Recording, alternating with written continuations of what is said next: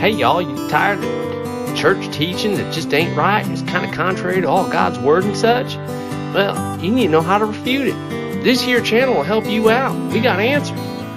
Welcome to Contending for Christ Apologetics, where old Danny Boy seeks to equip you with some tools that you can go out and fight that good fight and really develop that there Christian faith. Now get after it, y'all.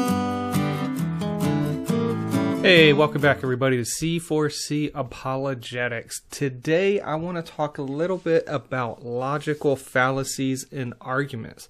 Now I mainly want to talk about logical fallacies in regards to the philosophical arena of trying to give evidence for God's existence, but really logical fallacies occur in just really everyday conversations and everyday reasonings and arguments.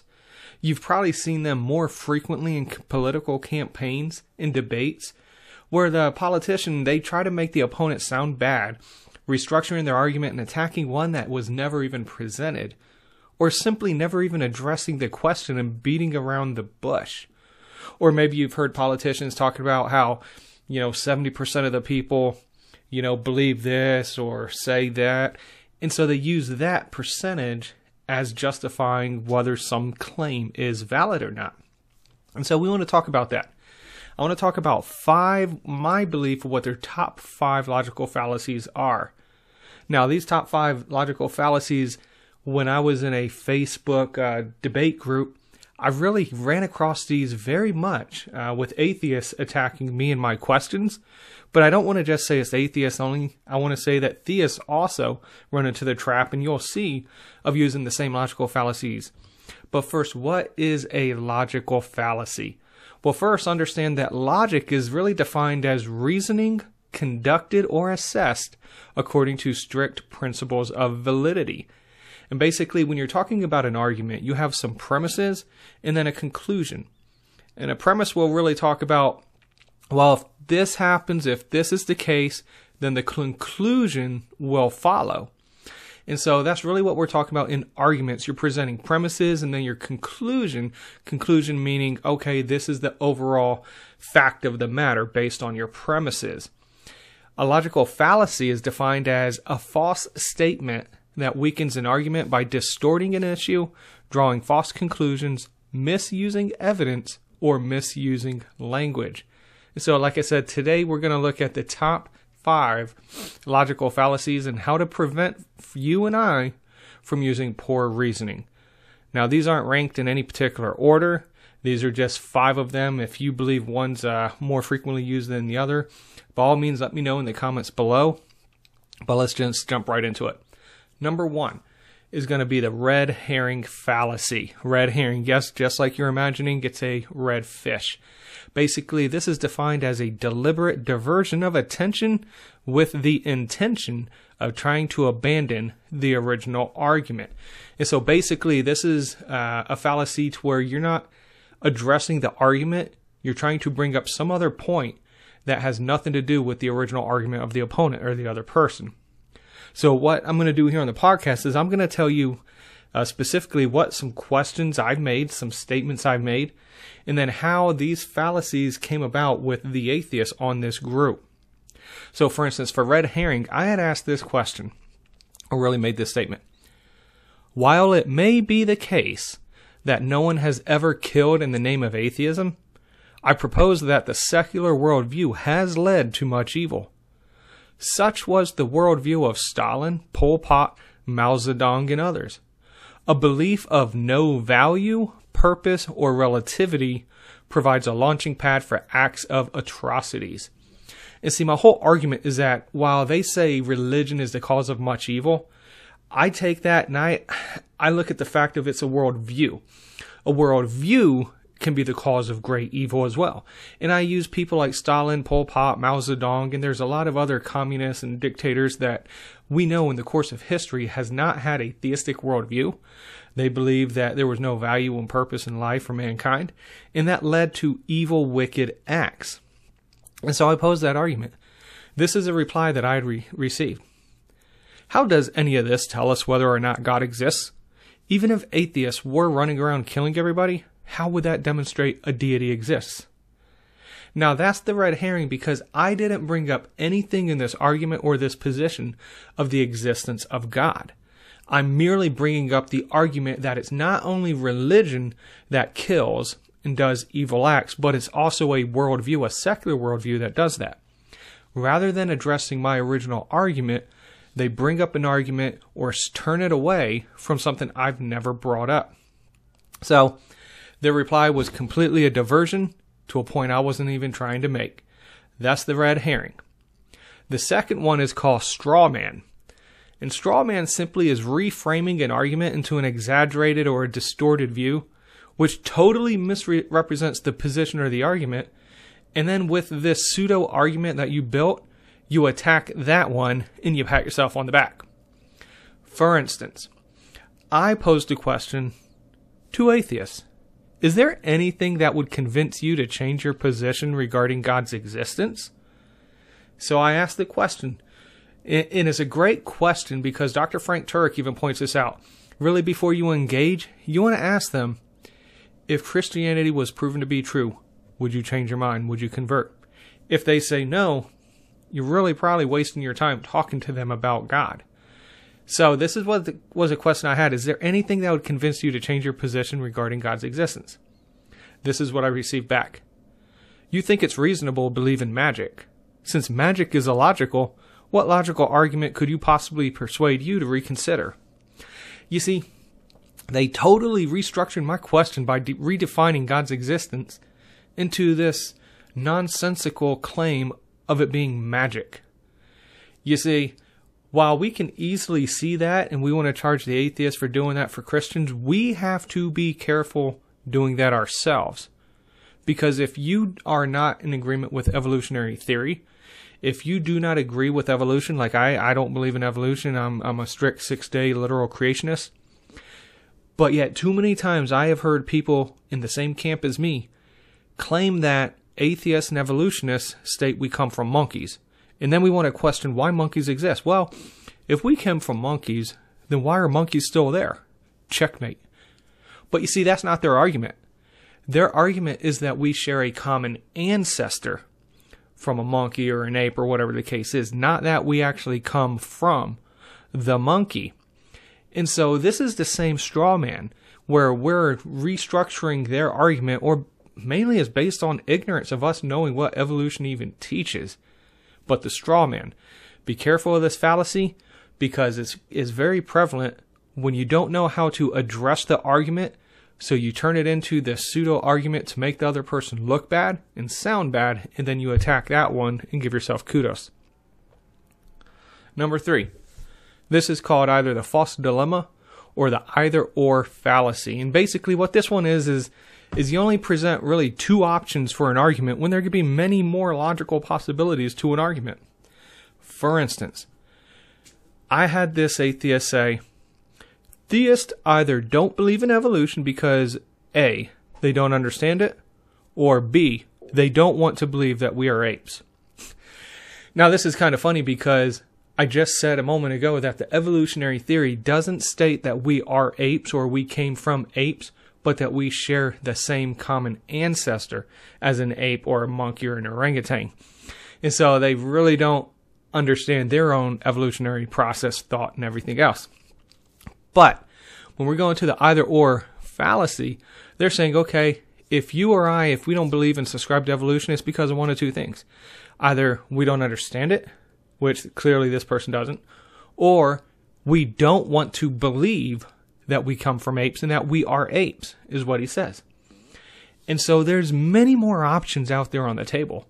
For instance, when you look at all the evidence that there is for God's existence, then it's clearly rational and reasonable to believe that we came from we were created by God through an intelligent designer. You see, those are not the only 2 options in this question. The evidence for evolution doesn't line up. The evidence for creation is a little more, well, I would go on a limb and say a lot more stronger than evolution, especially when you look at what Frank Turek asked the question of, what came first, matter or mind? If matter came first, how does matter, physical properties, create the mind, the metaphysical? But if mind came first, it's clearly evident how mind or intelligence or God can create matter. So the false dilemma, the either or fallacy, be careful of this one. Just saying, well, you only do this or believe this because of this or that. That's not the case. There totally can be many more options out there on the table. Number 4, ad hominem. This is when you respond to an argument by not answering the argument itself, but rather attacking the person's character or their credentials. I heard this a lot of times when people just say, oh, he doesn't know what he's talking about. He doesn't even have a degree in that career field or that area. Just because a degree is not held doesn't mean that their argument is not sound. But going back into the debate forums that I was referencing, I had this question, and I think it's a pretty good question. It says, if the majority of atheists hold to subjective morality, then why do you judge the supposed immorality of God? If it is subjective, then may it be right for another or God? Are you arguing a moot point with subjectivity? And this is what I get in response. We don't judge a God that doesn't exist, retard. We judge you. You see, they clearly ignored the claim and the argument that I made, and they just go on the offense and trying to attack my character and saying I'm an idiot. Or I had another question. This, I think, is a good question as well. And if you don't understand what fractals are, look into it, because fractals are a clear evidence of design in nature by God. God's fingerprints, if you will. I asked, I'm curious, how can one explain fractals in nature in the universe outside of a mind behind it? What are some proposed theories? And then what did I get back? I got, wow, geometry. Math be hard for some folks. You see, again, they're not answering the question or the argument. They're merely just trying to come off and ridicule me and make me seem like an idiot. Even the basic, rudimentary, simplest form of mathematics doesn't and can't answer the question on fractals in nature or the Fibonacci sequence. Look into that. Study that. Powerful evidence for the existence and design from God. The fifth one and the final one is the appeal to ignorance. Now, this is one that everyone is committed at least one point in time, and I know I have as well. And this is basically a position that an argument is true because it hasn't been proven false yet. Now, one of the biggest things is, for instance, Bigfoot or the Loch Ness Monster. Just because it hasn't been proven false doesn't necessarily mean it is really true and it's a valid argument, or that it's a plesiosaur in the Loch Ness in Scotland, or if Bigfoot's roaming around in the different areas of the world. But back to this Facebook group. An atheist said, can you prove Muhammad did not fly to heaven on a winged horse? Can you prove I did not materialize 7 seconds ago from a trans-dimensional portal? You see, people like to use this fallacy to try to checkmate theists like myself because we reject a non-theist view which supports their claim. We got to be careful, though, because we can fall into the same fallacy by positing that God exists and claiming its truthfulness simply because he has not been proven to not exist. You see, it goes back to the area of omniscience. And this is where the New Atheist movement, which has been up for quite a few years now, had changed their stance, and they've realized that science can never disprove God's existence. So they changed their tune to try to argue that science shows God's belief in God is irrational or unreasonable. And so they've changed their tune on the basis of they can't be everywhere at once. They can't have all knowledge of everything at all times. And so they know that there might be some things out there that they don't have the knowledge of. And so they go ahead and they change their tune as far as disproving God to actually making God irrational, belief in God irrational. But this is an appeal to ignorance, claiming something's true just because it hasn't been proven false. Now, I've heard many people say that somebody can't prove the non-existence of something. Okay, while I understand and agree with that view, what my problem is whenever somebody makes an argument or whenever somebody makes a point, for instance, you hear all the time by atheists, God doesn't exist. that's an argument. That is a position. Now, the laws of burden of proof reveal the fact that the person that makes that argument has the burden of proof to prove their argument true. And you can never, ever disprove the non-existence, or you can't prove the non-existence of something, because you have to have all knowledge and you have to be everywhere at once. We just simply can't do it. So, but we need to be careful as far as being theists as well. Like I said, using this to say and claim that God exists because he hasn't been disproven. What is the strongest counter to this appeal to ignorance argument? I personally believe it's something called abductive reasoning. So you're right. Can I prove that the flying spaghetti monster is not real out there in the universe somewhere? No, I can't prove that it's not real.